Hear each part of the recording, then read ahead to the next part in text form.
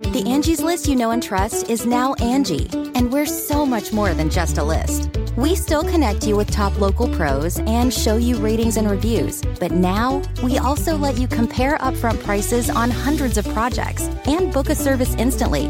We can even handle the rest of your project from start to finish. So remember, Angie's List is now Angie, and we're here to get your job done right. Get started at Angie.com. That's ANGI, or download the app today. Children in heat. I'm Dr. Drew Ordon, host of The Doctors, and these are the doctor's orders.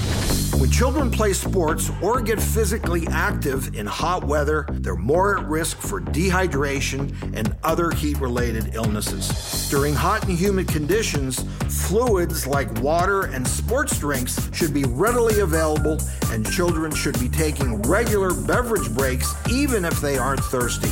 Clothing should be light in color and loose-fitting to help keep them cool. And activities should be avoided midday when the temperature is the hottest.